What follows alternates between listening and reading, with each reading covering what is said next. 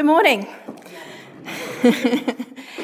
We're going to explore the path to victory today and discover how the story about Jericho highlights three things: silence, obedience, and obedience to the end. Joshua and the Israelites had to defeat Jericho to make it into the promised land and the promised life. They couldn't ignore the city any longer if they wanted to make it to the promised land. There might be strongholds in your life that you can't ignore any longer. What is the Jericho in your life? Maybe your Jericho is your fear, anger, guilt, resentment, anxiety, insecurity, mindset, or attitude. And maybe these stop you from moving into your promised land. Maybe it's telling you to go back into the wilderness, back through the Jordan. We need to ask ourselves these questions. What in my life do I need to deal with? Am I going to deal with it? Am I going to let God deal with it? I also wonder what the Jericho is in our church. We definitely live in a very busy community where people are time poor. Everyone seems to fill in every moment with something. And I wonder if people feel like they don't have enough time to come to church. Your Jericho or strongholds will be demolished. Such is the case for Joshua. Last week, Charlie was talking about Joshua and the Israelites being all in together, one in, all in. The Israelites needed to cross the River Jordan all together with all the tribes, not some of the tribes. God's people were led by God across the river at the start of their attack of the Promised Land. It was no coincidence that the Ark of the Covenant led the way. It symbolises for us that God must lead us and we must follow. It also symbolises God's sovereignty, power, and rule, and that God's power was the same this time as it was when they crossed the Red Sea with Moses. The Ark was a constant reminder that God was holy, just, and merciful, an unchanging character. When the Israelites were in the desert after crossing the Red Sea with Moses, they had previously refused to follow when God was ready. And then when they were ready, God was not leading. The outcome in each case was a disaster. So now they were ready to follow God, and they were learning that for their advance in their invasion, God must always be leading. And as is in the case in our lives, for any positive, fruitful spiritual enterprise. For the Israelites, the only way to advance anywhere or at any time is to follow God's lead. Only He can give victory. The start of this conquest for the Israelites began with a miracle. Just as God appeared to Moses to commission him to the Israelites, or to liberate Israel from Egypt's Pharaoh, now God, or God's commander, appeared to Joshua and commissioned him to lead the Israelites into their promised inheritance. And the Lord said, "See, I have delivered Jericho into your hands." In other words, God has done all the work, and Joshua and Israel need only believe. The commander of the Lord's army gave Joshua a unique battle plan. "See, I have delivered Jericho into your hands, along with its king and its fighting men. March around the city once with all the armed men. Do this for 6 days. Have 7 priests carry the trumpets of ram horns in front of the ark. On the 7th day, march around the city 7 times, with the priests blowing the trumpets. When you hear the sound of a long blast of the trumpets, we have the whole army give a loud shout. The wall of the city will collapse, and the army will go up, everyone straight in." When we hear this plan from a human point of view, it doesn't sound very useful, and the walls don't fall when trumpets are sounded and when soldiers march and stomp their feet. But this is what happened. Joshua instructed the Israelites, and they followed the commands of the Lord. For 6 days they walked in silence around the walls of Jericho once a day. On the 7th day, they marched around 7 times, with the priests blowing the horns.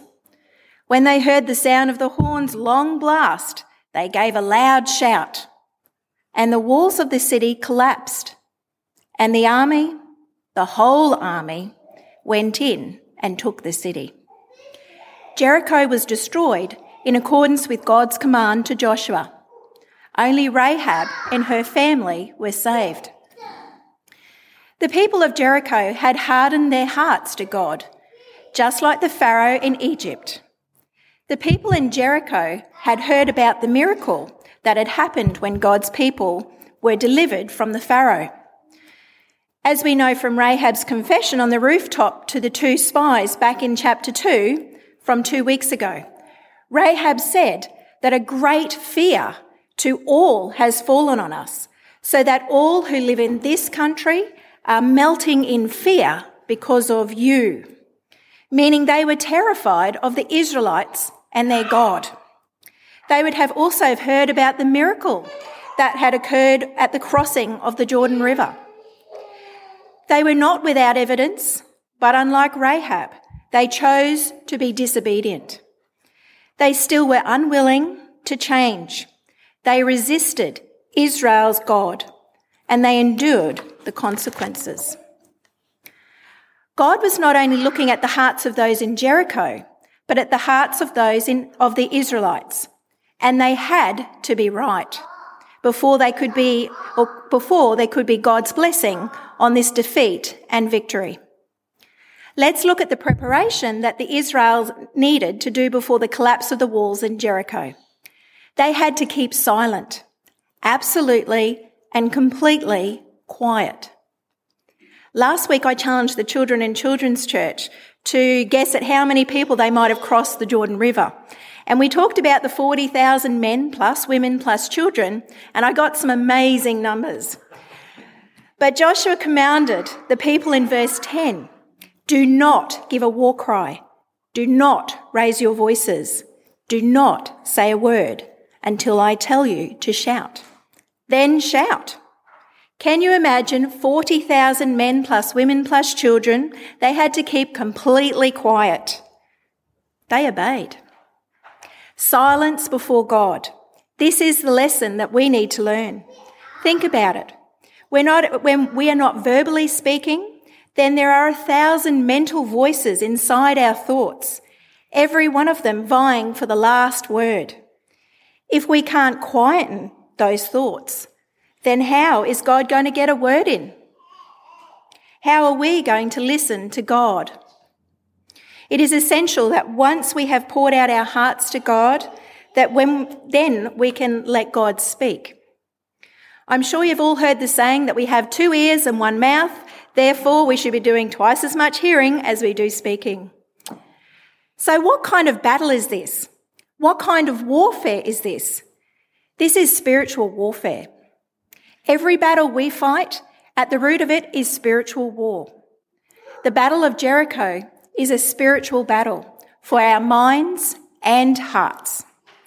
In 2 Corinthians 10, 3-4, for though we live in the world, we do not wage war as the world does. The weapon we fight with are not the weapons of the world. On the contrary, they have divine power to demolish strongholds. We do not wage war according to the flesh.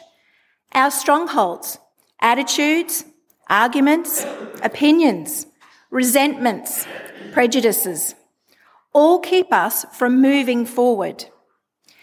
Also, when we say things like, I could never forgive that person, or I resent that person, these strongholds keep us from moving forward. You can forgive. You can defeat materialism, perfectionism, self-pity, pride, and even self-loathing. A stronghold is an idea that keeps you from God's promises.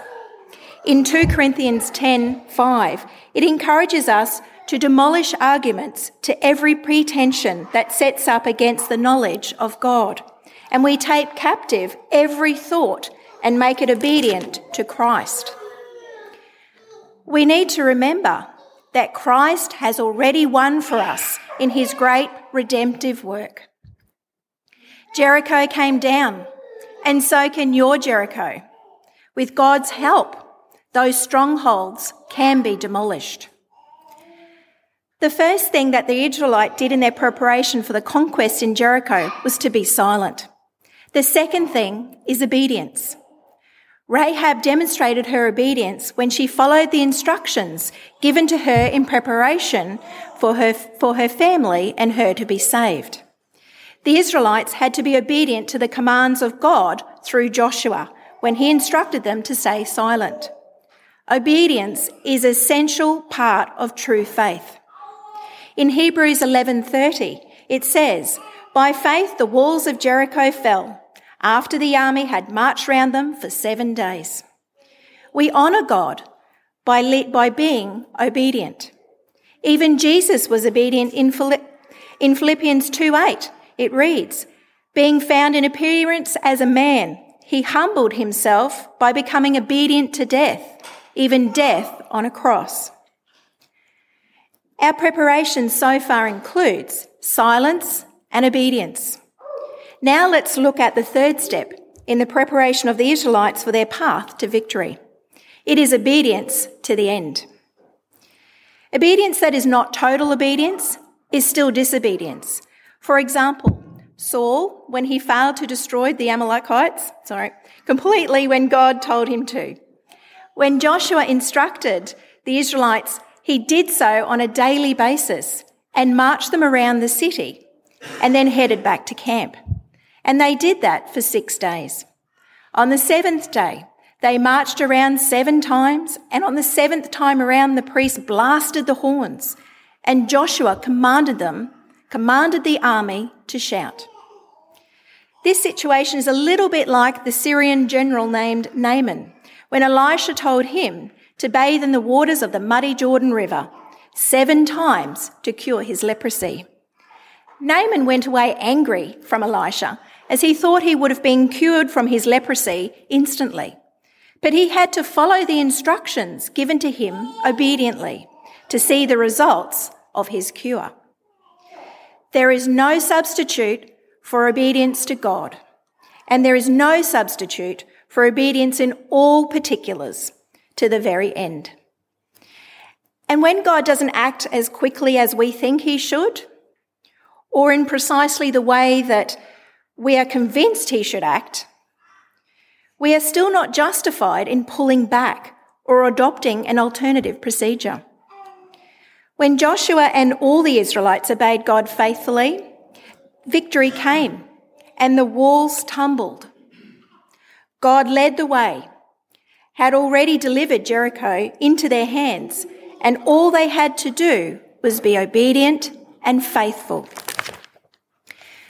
When we lived with demolished strongholds, God gives us the strength to face the struggles, a new mindset, a different way of thinking. We are dead to our old ways. And just as Joshua did, we pick up the Ark of the Covenant. We put God in the centre. We put God in the centre of our marriage, parenting, life, sex life, decisions, finance, and business. We live Christ-centred lives. Christ is with us. Christ is in us. God has told us how to wage warfare, by prayer, by the word of God, and by our testimony. We should never make the mistake and think we can fight with the world's tools and weapons. We must remember to listen to God and obey faithfully to the end. When we do, then in God's own time, the walls of the strongholds will be demolished. Let us pray. Heavenly Father, we pray for your strength and courage. We pray that we would be strong in the day of battle. We pray that you give us that strength and courage that only comes from you and you alone. We pray that, like Joshua, we would be strong and very courageous and not be afraid to face the enemies of our soul. We pray that you would break any stronghold of fear, of doubt, shame, or unbelief that weakens our walk and witness and that makes us so vulnerable to the darkness. Help us to resist evil and to take every thought that starts to drag us down captive and to hand it to you.